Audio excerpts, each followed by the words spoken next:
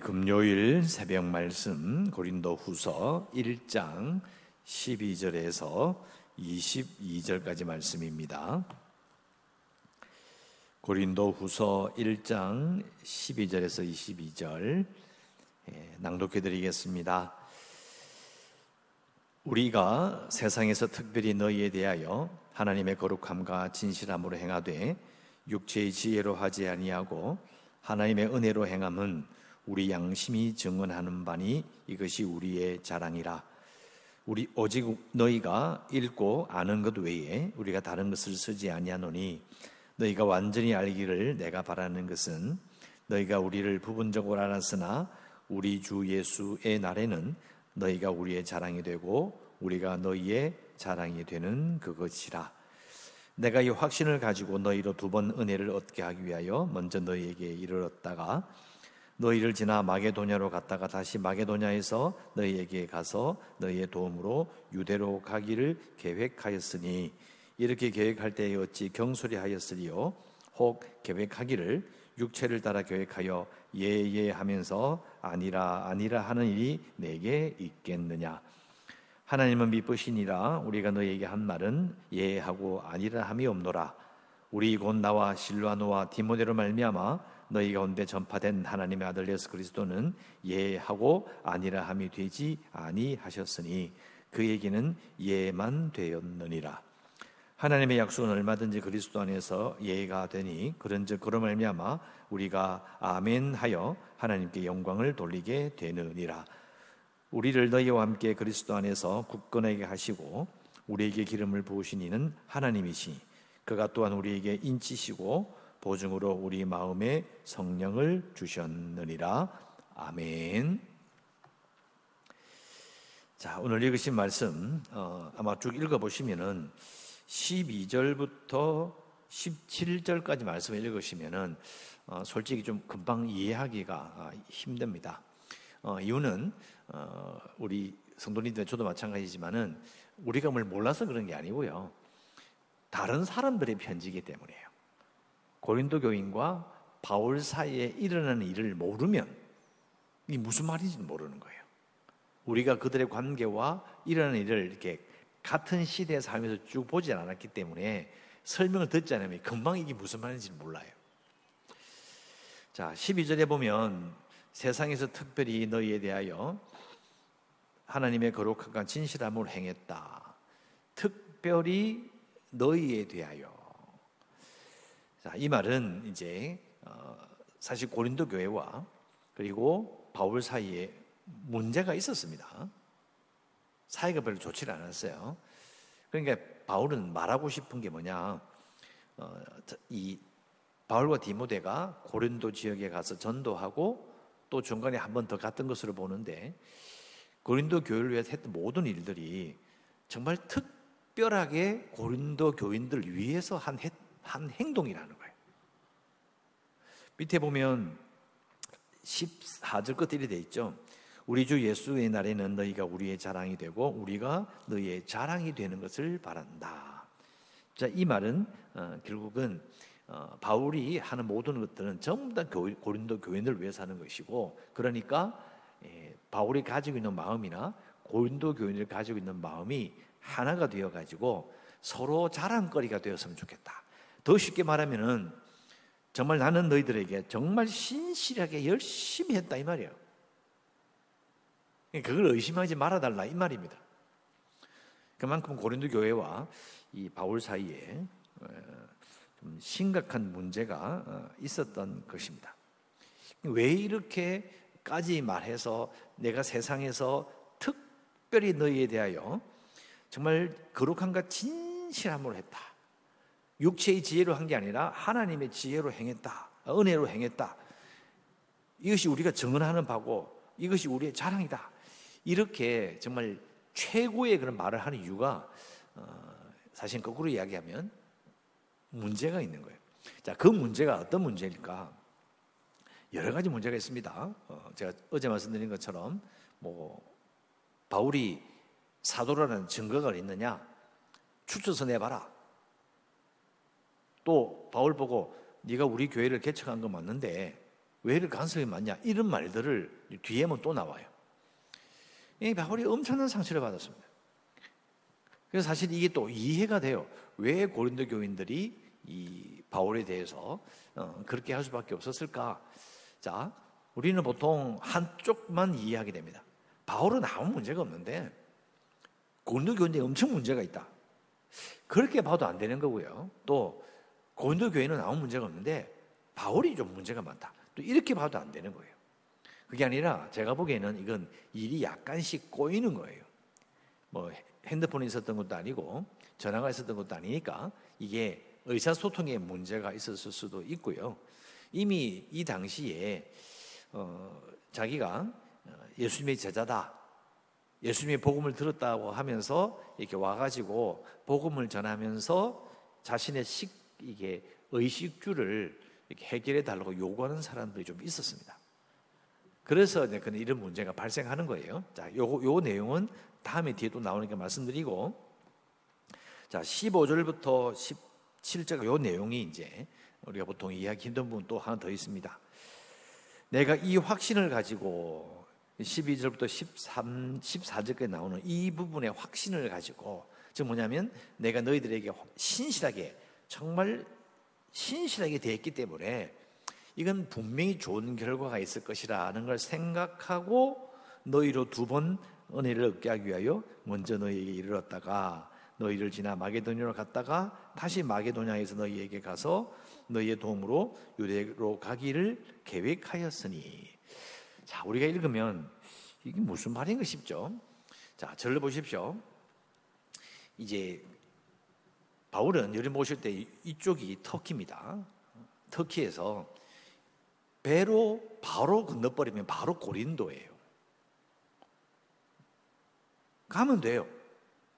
대부분도 이것도 뭐 새로 한 번도 안 가본 백길도 아니고 많이 왔다 갔다 합니다. 그러니까 이쪽에 지금 바울이 있는 에베소에서 터키 지역에서 배를 타고 직선으로 쭉 내려가면 바로 고린도 가면 되는데, 소식을 들어보니까 이 백길을 안 타고 여기서 위로 이렇게 올라갔다가 이게 육로를 다닌 거예요. 근데 왜 다니는지 설명이 없었던 겁니다. 그러니까 고린도 교인들은 이상한 거예요. 이 사람이 바로 배를 타고 오면 되는데 왜 이렇게 올라갔다가 또 이 배로 타고 가는 것보다 육로로 다니는 게 훨씬 위험하고 오래 걸리는 일이었다는 거예요. 이게 왜 그런지 설명이 안 되는 거예요. 이게 오해를 불러일으킬 수 있었던 것입니다. 충분히 그럴 수 있죠. 그러니까 이제 고린도 교인들이 볼 때는 바울이 이렇게 막 손바닥 뒤집듯이 말을 이랬다가 저랬다가 이렇게 하는 사람이 아니냐, 또 자기 나름대로의 뭐 다른 의도가 있어서 그런 게 아니냐. 또 뒤에 가면 그런 말까지 하거든요. 예루살렘에 보냈던 이 후원금 있잖아요. 예루살렘 교회가 너무 이렇게 어려움을 겪어서 뭐 가뭄도 겹치고 이러니까 이제 너무 이제 힘들어가지고 교인들을 돕기 위해서 이 아시아의 교회의 돈을 헌금을 모아가지고 가지고 왔거든요. 그러니까 이게 이렇게 이야기했어요. 그 돈을 네가 해먹은 게 아니냐, 이런 식으로 이야기를 했다니까요. 그러니까 이게 심각한 문제를 일으켰던 겁니다. 그래서 여기 나온 바울이 하는 말이, 여기 17절 보면 이런 말을 하죠. 이렇게 계획할 때에 어찌 경솔히 하였으리요. 그래서 이 말을 하는 거예요. 내가 여기 마게도냐를 갔다가 에베소에서 고린도 가는 길을 해로를 택하지 않고 육로를 택했던 모든 게 이유가 있다. 이해해야 된다. 또 혹 계획하기를 육체를 따라 계획하여. 자, 육체를 따라 계획했다. 이 말은 인간적인 동기로 자기 개인적인 무슨 계산이 있어서 그렇게 한 게 아니다라는 거예요. 그리고 예하면서 아니라 하는 일이 내게 있겠느냐? 무슨 말입니까? 고린도 교인들에게 이렇게 전언, 말을 전할 때는 네, 그렇게 하겠습니다 해놓고 돌아서서 아니요, 이렇게 하지 않았다는 거예요. 오죽 답답하면 이게 얼마나 큰 문제였으면 편지에다가 이런 말까지 썼겠어요. 충분히 이제 이해가 되는 일입니다. 이게 오해가 이게 일이 꼬여버리니까 심각한 문제가 있었던 것이죠. 18절 하나님은 미쁘시니라 우리가 너희에게 한 말은 예하고 아니라 함이 없노라. 자, 하나님은 미쁘시다, 하나님은 신뢰할 만하시다 말을 하면서 우리가 너희에게 한 말은 예하고 아니라 함이 없노라. 이건 뼈 있는 말이죠. 우리가 하나님을 믿는데 하나님이 얼마나 말씀한 거 지키시는 분이 아니시냐. 그게 하나님은 미쁘신이란 말이에요. 그러니까 하나님 믿는 우리도 그렇게 한다. 우리를 좀 믿어달라 이 말이에요. 우리는 하나님처럼 너희에게 예해놓고 아니라 이렇게 뒤집집은 적이 없다. 19절 우리 곧 나와 실로아누와 디모데를 말미암아 너희 가운데 전파된 하나님의 아들 예수 그리스도는 예하고 아니라 함이 되지 아니하셨으니 그에게는 예만 되었느니라. 그에게는 즉 그분 안에서는, 이것도 이제 앞에 18절 같은 말이에요. 하나님은 미쁘시니까, 즉 하나님 믿는 우리는 하나님처럼 신실한 자들이다. 또 예수 믿는 자들 안에서도 예수 믿기 때문에 전부 다 우리는 다 예하지 중간에 또 뒤집어서 예했다가 아니라 했다 이렇게 한 적이 없다는 거예요. 그걸 계속 강조를 합니다. 그러면서 20절 하나님의 약속은 얼마든지 그리스도 안에서 예가 되니. 자, 하나님의 약속은 구약에 나타나는 하나님의 약속, 구약에 나타나는 하나님의 약속이 예수님 안에서 즉 이루어졌다라는 거예요. 맞잖아요. 그런 것처럼 지금 예수 믿는 우리도 예수 안에서 예가 된다는 거예요. 그로 말미암아 우리가 아멘하여 하나님께 영광을 돌리게 되었느니라. 이 말 자체가 바로 이제 예수님이 오셨다가 죽으시고 부활하시고 승천하신 다음에 교회가 만들어져가는 이 모든 과정들이 하나님께 영광 돌리는 과정 중에 있다. 우리가 감히 하나님을 믿는 우리가, 예수 안에서 구원받은 우리가 어떻게 예했다가 아니요 했다가 예했다가 아니요 했다가 이렇게 하겠느냐? 그럴 리가 없다. 여기 나오는 아멘이라는 말은요, 아멘이라는 말의 뜻이 무슨 뜻입니까? 진실로 그렇습니다, 다 그렇게 되기를 원합니다. 그러니까 예라는 말을 이렇게 아람어로 표현한 거예요. 아람어로 예수님이 쓰셨던 그 말씀 아멘, 여기 아람어예요. 아멘, 그렇게 되기를 원합니다. 진실로 그렇습니다, 그게 맞는 말입니다, 이런 뜻이에요. 그러니까 바울은 고린도 교인들에게 우리가 같이 하나님 믿는 백성이고 예수 그리스도를 말미암아 구원받은 자들이니까 우리의 말을 좀 믿어다오, 의심하지 말고 믿어달라, 이렇게 말하고 있는 겁니다. 그러면서 21절 우리를 너희와 함께 그리스도 안에서 굳건하게 하시고 우리에게 기름을 부으신 이는 하나님이시다. 자, 이게 중요한 말이 나옵니다. 우리에게 기름을 부으셨다. 여러분, 기름 붓는다는 말이 뜻이 뭘까요? 머리에 진짜 올리브 기름을 붓거든요. 기름 붓는다는 것은 왕을 세울 때나 제사장을 세울 때 하는 거예요.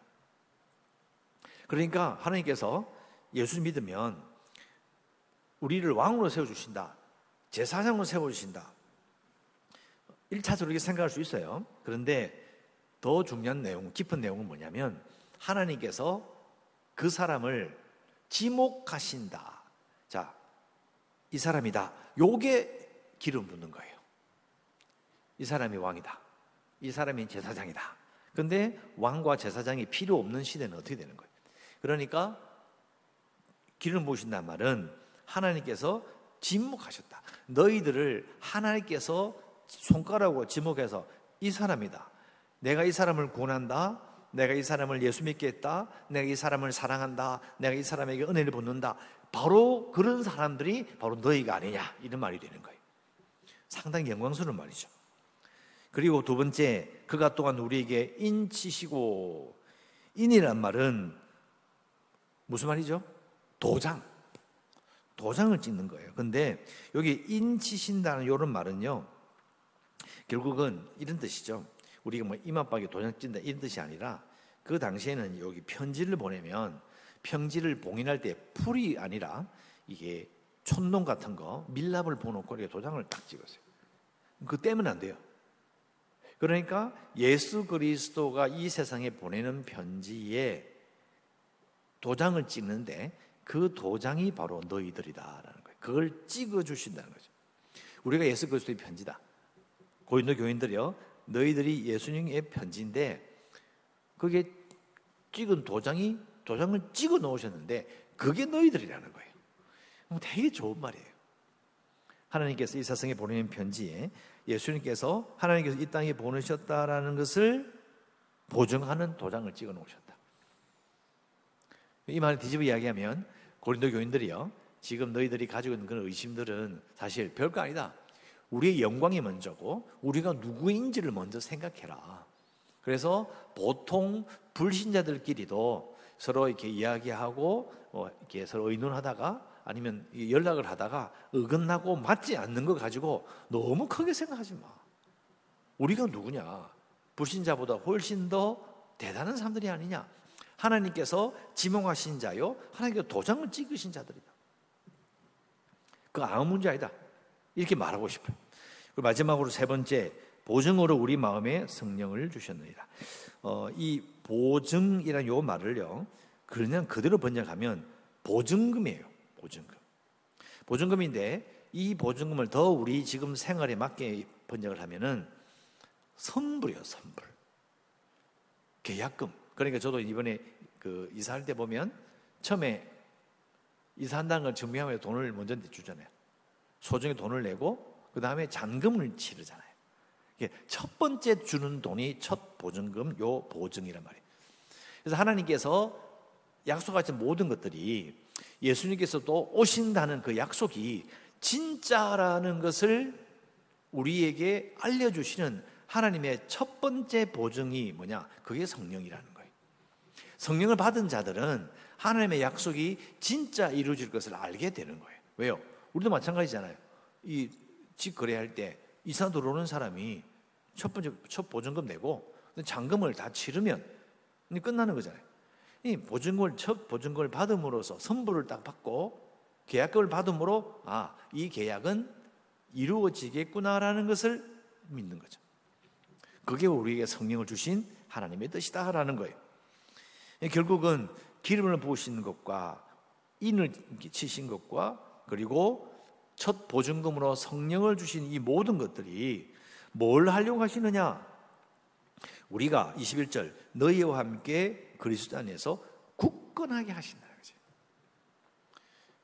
그 우리는 이제 바울도 마찬가지고 고린도 교인도 마찬가지고 우리도 마찬가지고 우리가 사실 고린도 교인들처럼 또 고린도 교인과 이 바울처럼 예수 믿는 사람들끼리도 문제가 있을 수 있어요.